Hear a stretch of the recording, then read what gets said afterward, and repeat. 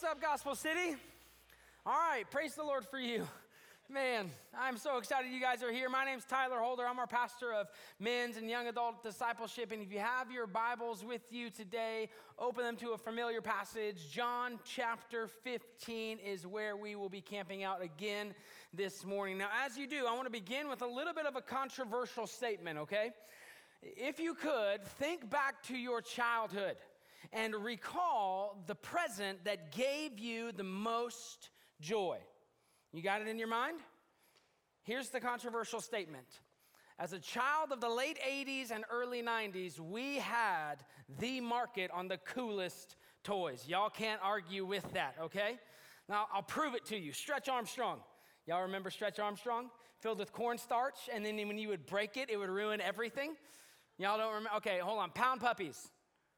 Come on. Somebody give me an amen for Pound Puppies, okay? The Commodore 64. Yeah? Dot matrix printers. That wasn't a toy, it was just a bother, right?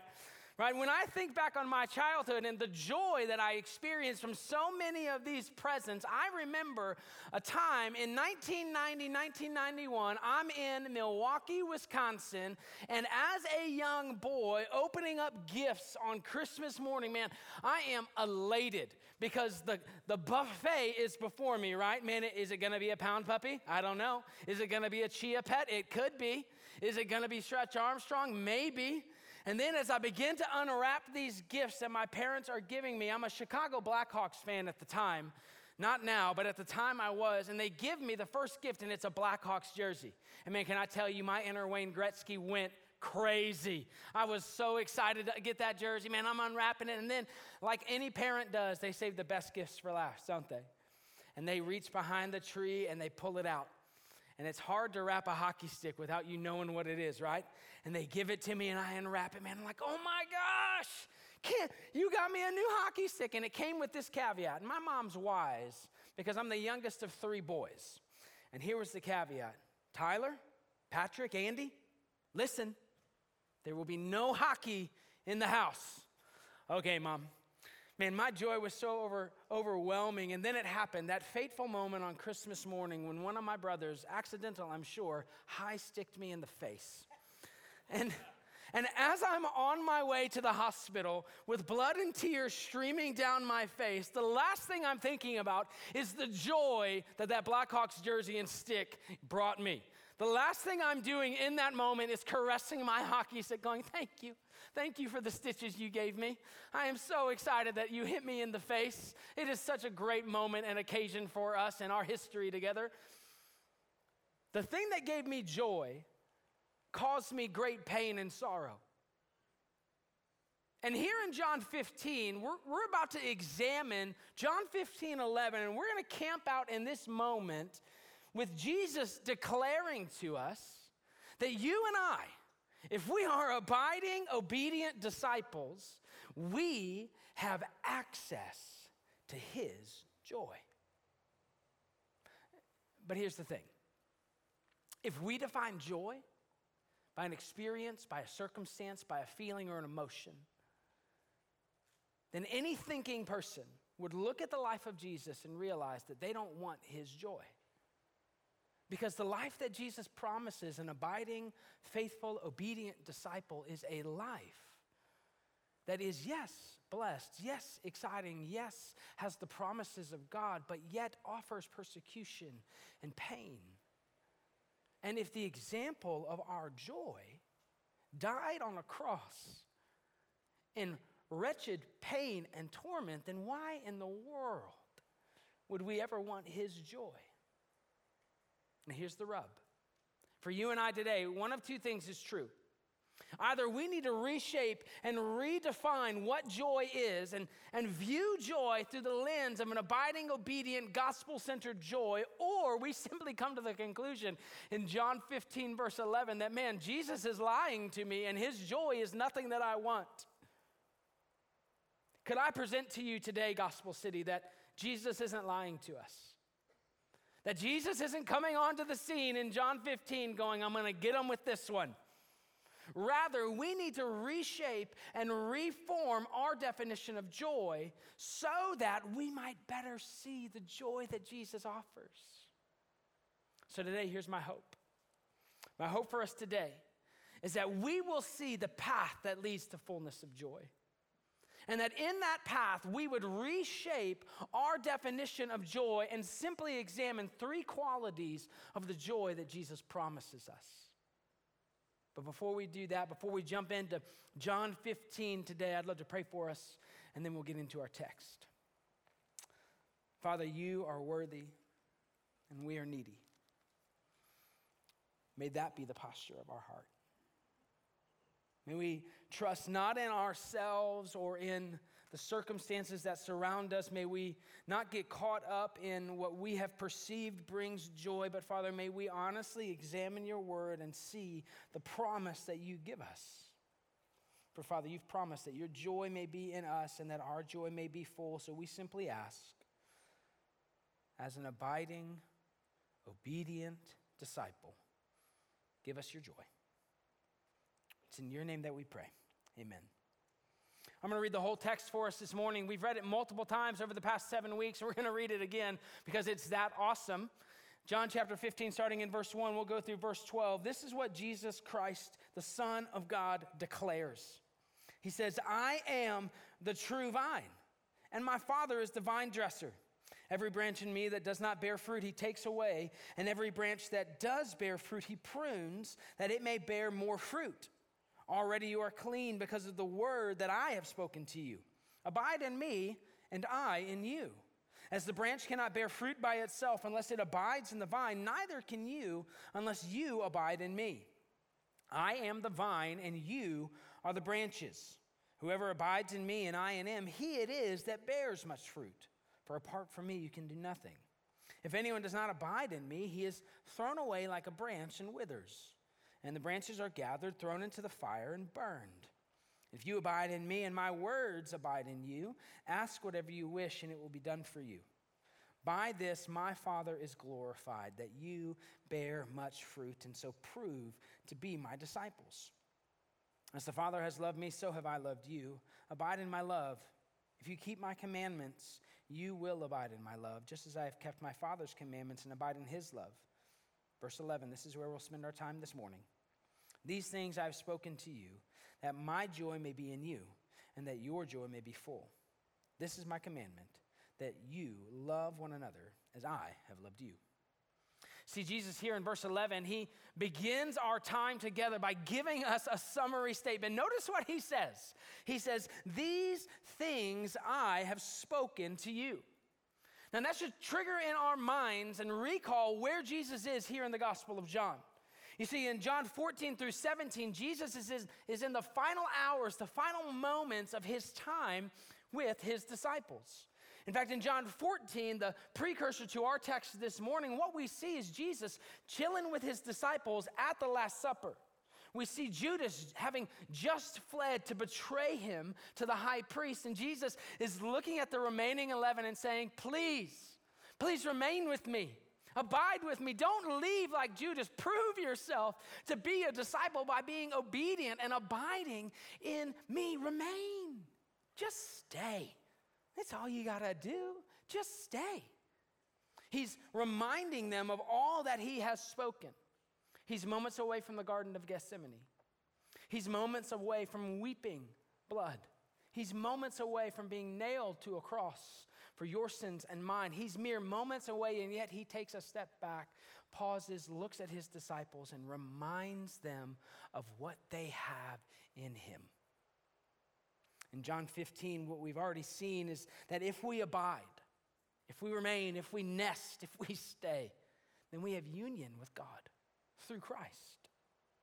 If we abide, we can expect pruning because pruning produces fruit. And fruit is what happens when the stick is connected to the vine. How encouraged have you been to be called a stick these past 7 weeks? Anybody? Right? I just love that thought. You know why I love that thought? Because the stick isn't dependent upon anything but the vine, and the vine is what gives him life. Man, if your relationship with Christ, if who you are in Jesus was dependent upon you as if you were something and not just a stick, oh, man, you'd jack it up. I would.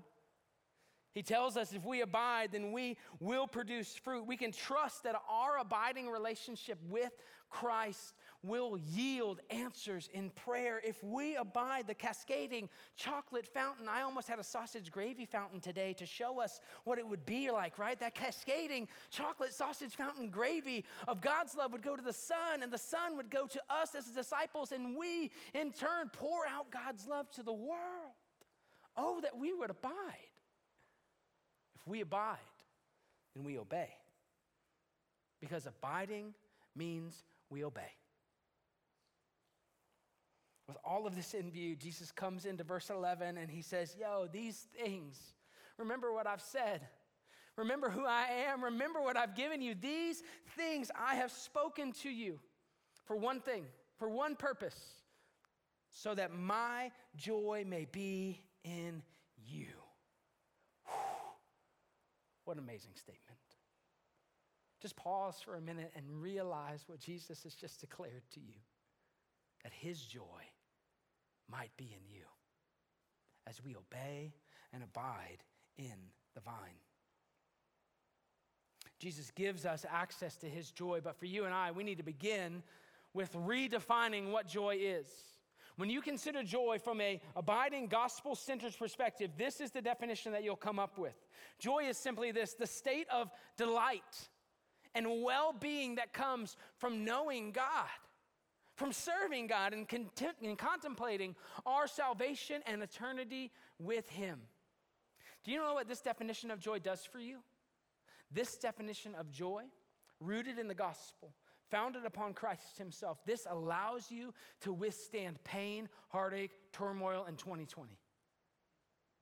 This definition of joy doesn't shift and change on the waves of feeling, culture, or emotion. When joy is rooted in a delight and well-being that comes from knowing God, what we realize and see is that our joy is fixed on the focal point of Christ and Christ alone. Knowing him, serving him, and contemplating as an abiding, obedient disciple, reflecting on the life that God has given you in Christ, focusing our eyes on the eternity that is to come. This is a type of joy that is unwavering. This is a type of joy that even when you're high-sticked in the face, Wayne Gretzky style, you can still have. This is the type of joy that Jesus promises to give an abiding, obedient disciple. So with this definition of joy, with joy being in direct relation to our abiding in Christ, with joy being the fruit and in direct proportion to how we abide, how we obey, we realize that joy isn't something we can create. Joy isn't something that I can muster. Joy isn't something that's dependent upon me. Rather, joy is a spirit-filled, abiding, obedient disciple's fruit. That's what joy is. So just take a minute and consider. And if Drew Carey were here and the Price is Right wheel is up here and we're spinning that wheel and we're rating our joy-o-meter with that definition in mind, where's your joy today? Where's your joy today? Have you placed your joy in things that are temporal, shifting, and won't last? Where is your joy, abiding, obedient disciple? Remember the things that Jesus has just declared. Remember what he's promised. Remember who he is. And remember the gift that he gives us. So this morning, if you check out of the rest of my sermon, that's totally fine. Just hear this one thing, okay? That joy, this joy is completely unprecedented in the lens of the world. That a joy that's not dependent on circumstance, feeling, emotion, that doesn't change, is unknown to them. And that this joy that is fixed and fulfilling despite circumstance, despite change, despite emotion, despite feeling, is what an abiding disciple has. And that type of joy is so beautiful to a world that doesn't understand it. That's the joy that Jesus gives you. So now that we have this working definition of joy, let's examine three primary qualities that Jesus' promise of joy gives us. And the first is found in verse 11, and it's simply this: that my joy is established through obedience. Notice the flow of John 15. It's very intentional. Jesus doesn't make mistakes or kind of speak haphazardly like I often will. If you've known me for any stretch of time, you know I oftentimes will speak before I think, and then I won't think at all, and I won't know why you're mad. No close friends of mine are in here. That's fine. That's fine. Stay with me long enough, and you'll realize it. But the flow of John 15, it's very intentional. Jesus, in addressing us in John 15, begins with abiding. He tells us we have to remain, we have to stay, we have to nest, we have to be connected. And then from our abiding, that chocolate fountain, sausage gravy fountain, abiding, what we begin to realize is that abiding isn't the only thing that we are to do as a disciple. We are to obey. We're to obey. And out of the fruit of our obedience and abiding is the promise of joy.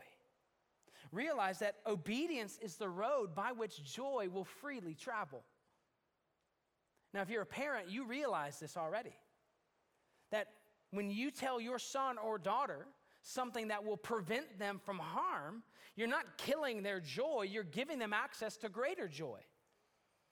So when my mother on Christmas morning told us that the Stanley Cup Finals shouldn't be in our living room, what she was doing is she was giving me access to greater joy. She wasn't killing the joy that I had. She was smart enough to know that we were idiots and that one of us would go to the hospital. It just happened to me. I just drew the card that morning, right? Joy flows best and only on the road of obedience. Realize for you and I today, Jesus isn't declaring anything new, is he? We've been soaking in this for 7 weeks. That to say that obedience is the fruit, or is the root that produces the fruit of joy, shouldn't come to a surprise. It shouldn't surprise you at all. Realize that a true disciple abides with Jesus. Abiding means we are obeying, and when we obey what God has commanded, joy is the result. But here's the problem. The problem is I have a rebellious spirit. The problem is that my rebellious spirit wages war against that truth. My rebellious spirit declares to me, Tyler, obedience doesn't bring joy, autonomy does.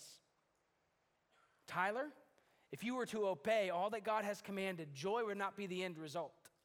What would be the end result is something that is vastly different than joy. Instead of pursuing what God has declared as right and true, pursue what you want, Tyler. Can I tell you something? There's seasons in my life where I believe that lie. Where I believe that obedience doesn't equal joy. My autonomy does. My own pursuits do. And if I'm honest with you, a lot of you believe that lie as well.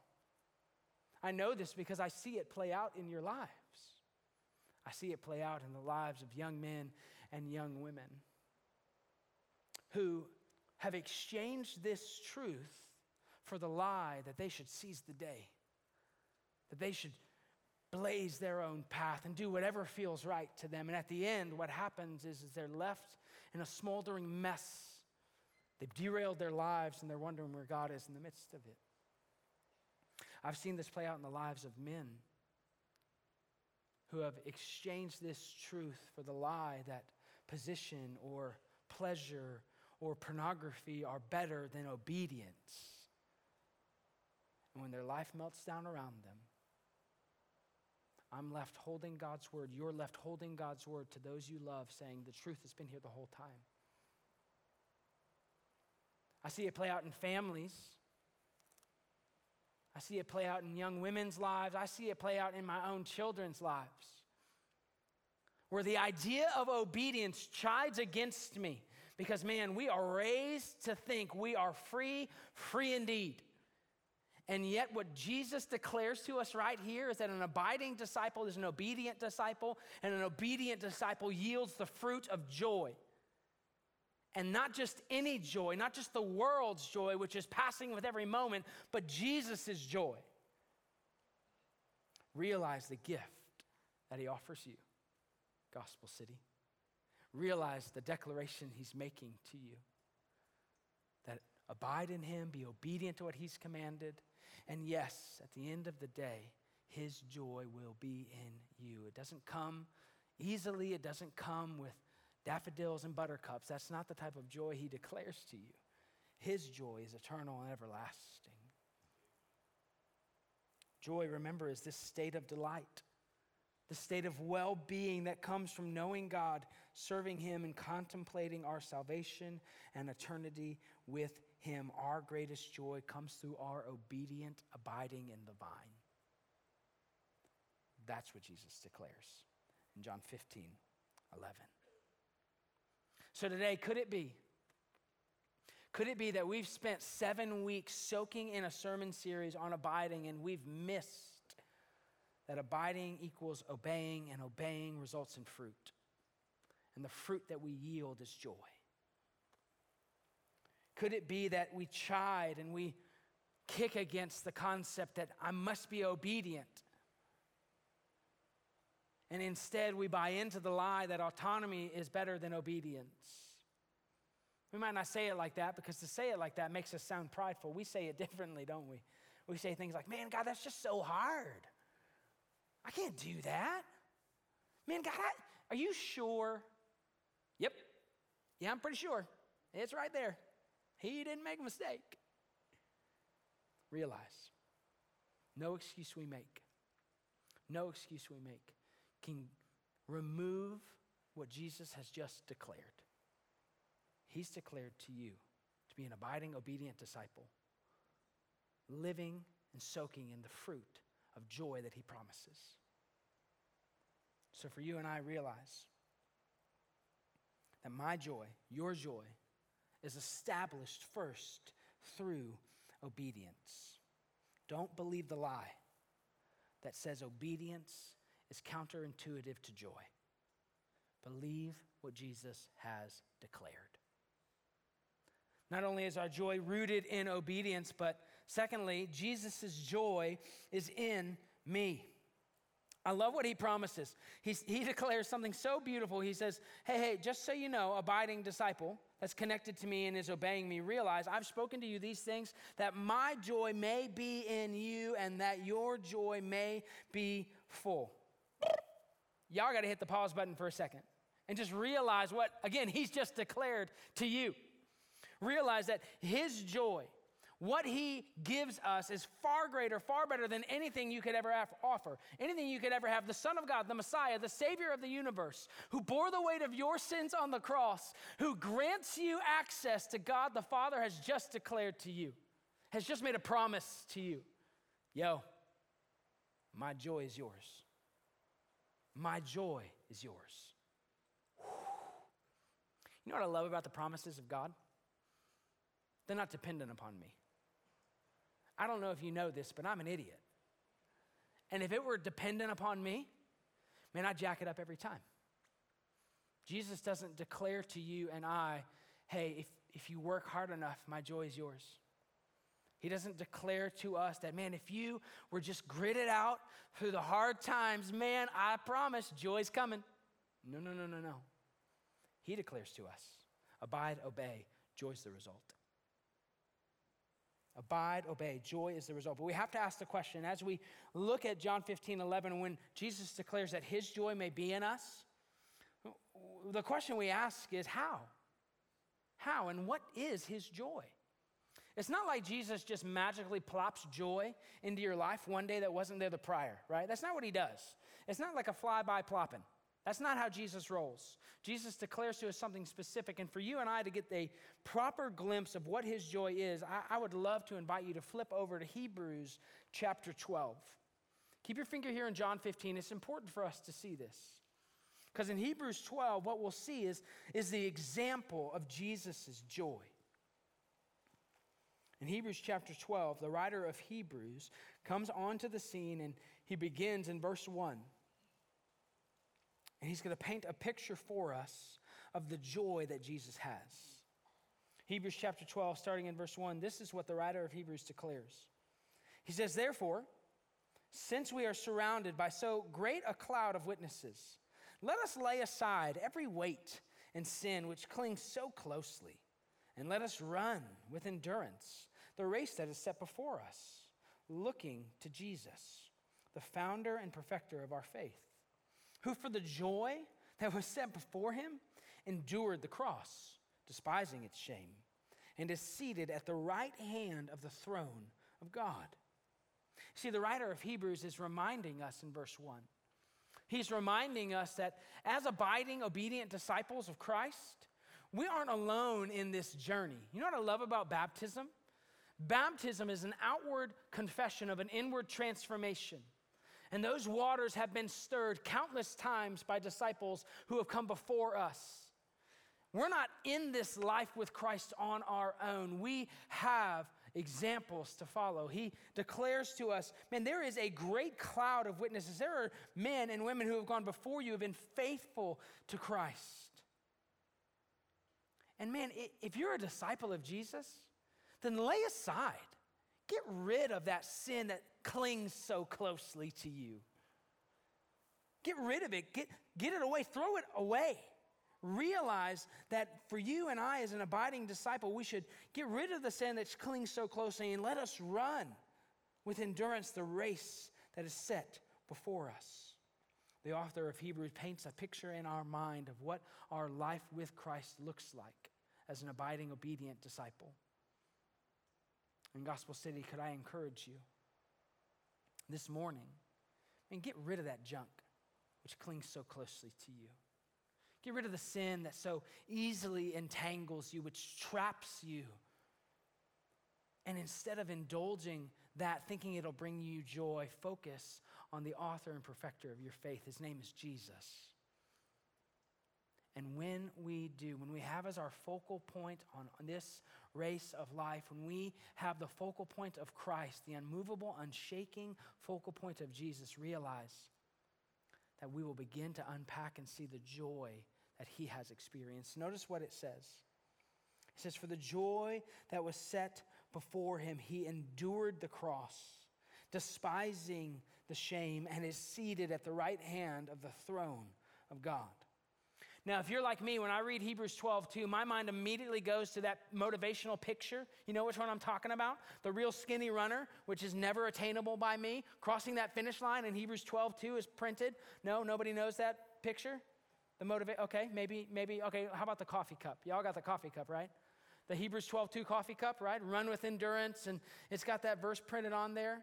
No? Okay. Y'all need some better coffee cups and pictures in your homes. I don't know what y'all drinking out of. Realize when we come to Hebrews 12:2, the danger for us is that a familiar verse will lose its impact. That a verse which we may have tattooed on our bodies or on a coffee cup or on a mural in our home loses its impact at times. Don't let the power of this verse pass. Realize what we've just been told is that Jesus, the author and perfecter of our faith, had joy set before him as he endured the cross. Remember where we are in John 15. He's hours away from enduring the cross. He's mere moments away from being betrayed into the hands of sinners. There's a cadre of soldiers forming right now in John 15 to march to the Garden of Gethsemane to arrest our Savior. Realize that for him, for Christ to look at the cross and approach it with joy is crazy to us. Jesus is about to get beaten and scourged. His body is about to become unrecognizable. He is going to go through such torment and pain. His neurons are going to be firing and shouting because of the pain that is happening to him. He's going to have a crown of thorns nailed upon his head. He's going to be disrobed and nailed to a Roman cross. And Hebrews 12:2 said he did that with joy. Do you want to know why Jesus had joy approaching the cross? He had joy approaching the cross because he knew that the cross would bring reconciliation, that the cross would bring redemption, and that the cross was absolutely necessary for you and I to experience joy. For apart from our confession of faith, for apart from repenting of our sins and placing our faith and trust in Christ alone for salvation, not dependent on our works, not dependent upon who I am, but apart from that confession, the weight of our sin still resides upon our shoulders. Hear me, Gospel City. Jesus bore the weight of your sin on the cross. He endured the pain, despising its shame, because he saw the future that it would bring. Countless people coming to the gates of heaven through his blood. But were we not to repent, were we not to confess him as Lord and Savior, then the burden of our sin resides on our shoulders. And we will bear that pain, and we will bear that weight. There's a clarion call in the gospel to turn from your sins, to turn from your wicked ways, and to follow him. For that's the path that leads to redemption. That's the path that leads to joy. Realize that the cross was painful. The cross was horrific. The cross mutilated our Savior, but the cross was absolutely necessary so that we might have access to God the Father. And that invitation is for you and me today as well.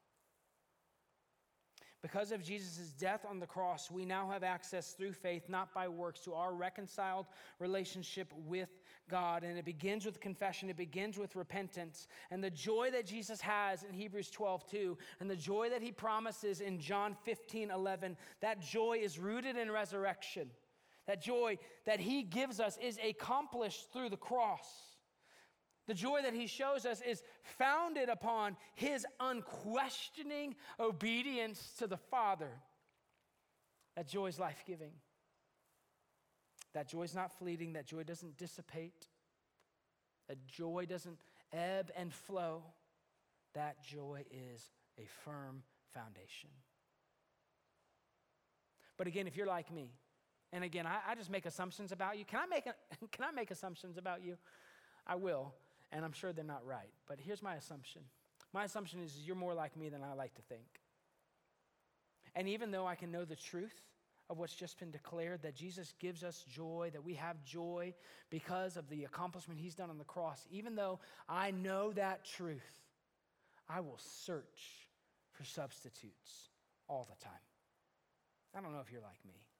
But man, I am quick to search for a joy substitute. I'm quick to search for joy and instant gratification. That's why I eat that chocolate cake.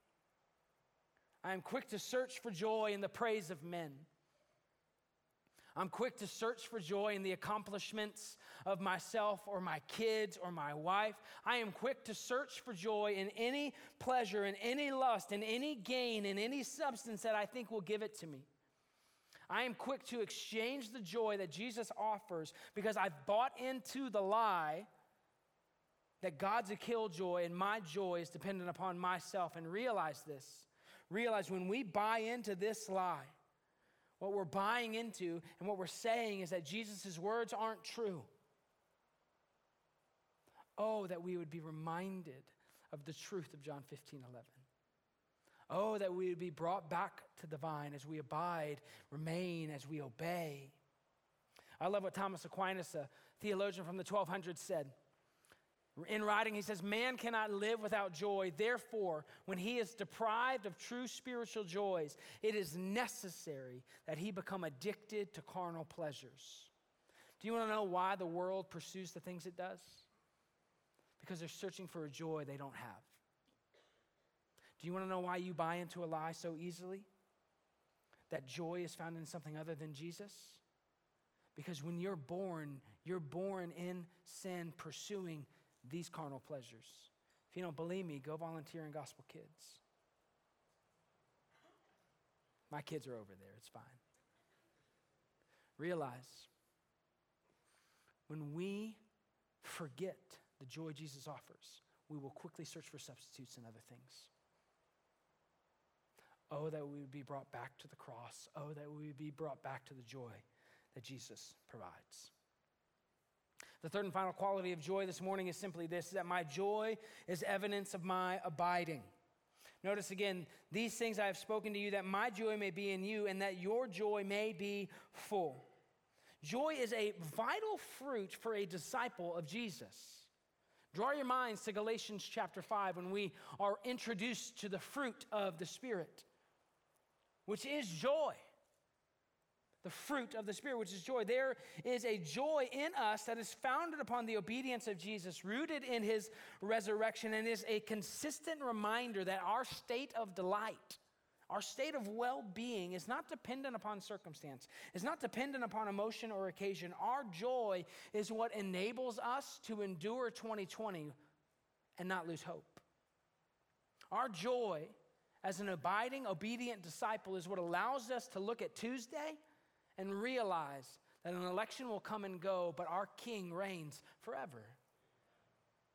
Our joy is what allows us, rooted in our abiding, obedient relationship to Jesus, to leave here on mission for Christ, showing the world the joy they won't understand.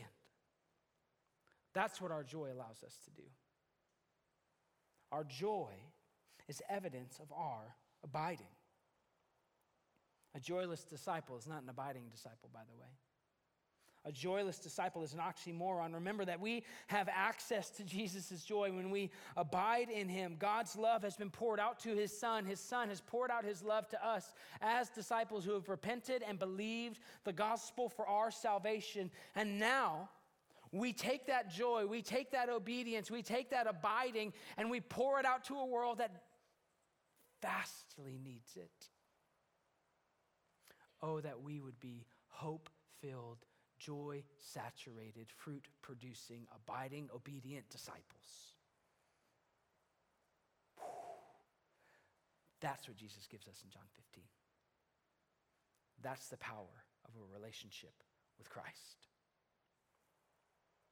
As we consider this path to fullness of joy, as we examine the steps that we have to take, we have to remember it's not like the world's path to joy. Our path in Christ as an abiding, obedient disciple is the only path to joy. It is the path to joy everlasting.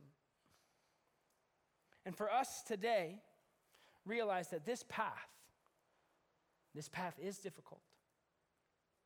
This path is set before you. And whether or not we will follow it isn't determined by where we're sitting today. It's determined by what we do when we leave. Do you believe that joy is the fruit of an obedient, abiding disciple? Do you believe that what Jesus has just declared in John 15:11 is true? If you do, then it will impact what happens when you leave. It will change how you view life. It will make a difference. And if it doesn't, then reflect back and see, am I abiding in the vine? Am I obedient to God's commands? Do I possess his joy? So Gospel City, if we're to go out and show the joy of what abiding in Christ looks like, then we have to put clarity on our path. So for us today, the path that leads to fullness of joy, it begins with abiding in the vine. And we've said it countless times over the last 7 weeks. There is such power when we abide in the life-giving vine of Jesus. Not only that, but realize that that path then recognizes that obedience is the road that joy freely travels. That obedience is the road that joy freely travels. That our joy is dependent upon our obedience, and our obedience is a reflection of our abiding. Thirdly, that path leads us to realize that joy that's rooted in Jesus, it abandons any other substitute. Your pursuit of carnal pleasure, cast it off. Seeking the praise of men, throw it aside. Indulging the sinful flesh, cast it away. Have no substitute for the joy that Jesus promises. And if we do, what we'll see is that joy is rooted in the delight and well-being that comes from knowing God, from serving him, and contemplating our eternity with him. Oh, the joy that produces in you. And finally, our pathway to joy shares the hope of eternal joy with others. Man, I don't know about you. I need this joy. But more than me, my family needs this joy. My neighborhood needs this joy. Those that are far from Christ, that have yet to be awakened to their need for a Savior, they need this joy. And the only way they'll ever get it is if that cascading love from the Father to the Son to you, and you to the world happens. May the joy Jesus gives you overflow in your heart. And may you live an obedient, abiding life, pursuing Christ, sharing that message with the world. Father, we thank you. We thank you that your word is true. We thank you that our definition of joy is rooted in the understanding of who you are and is not dependent upon circumstance. It's not dependent upon feeling or emotion. But Father, it's the delight and well-being that comes from knowing and serving you and contemplating our salvation and eternal life with you. Oh, that would produce such joy in our hearts. Thank you for the promise you give us. Thank you that you reign forever. And because of that, we have joy. It's in your name that we pray. Amen.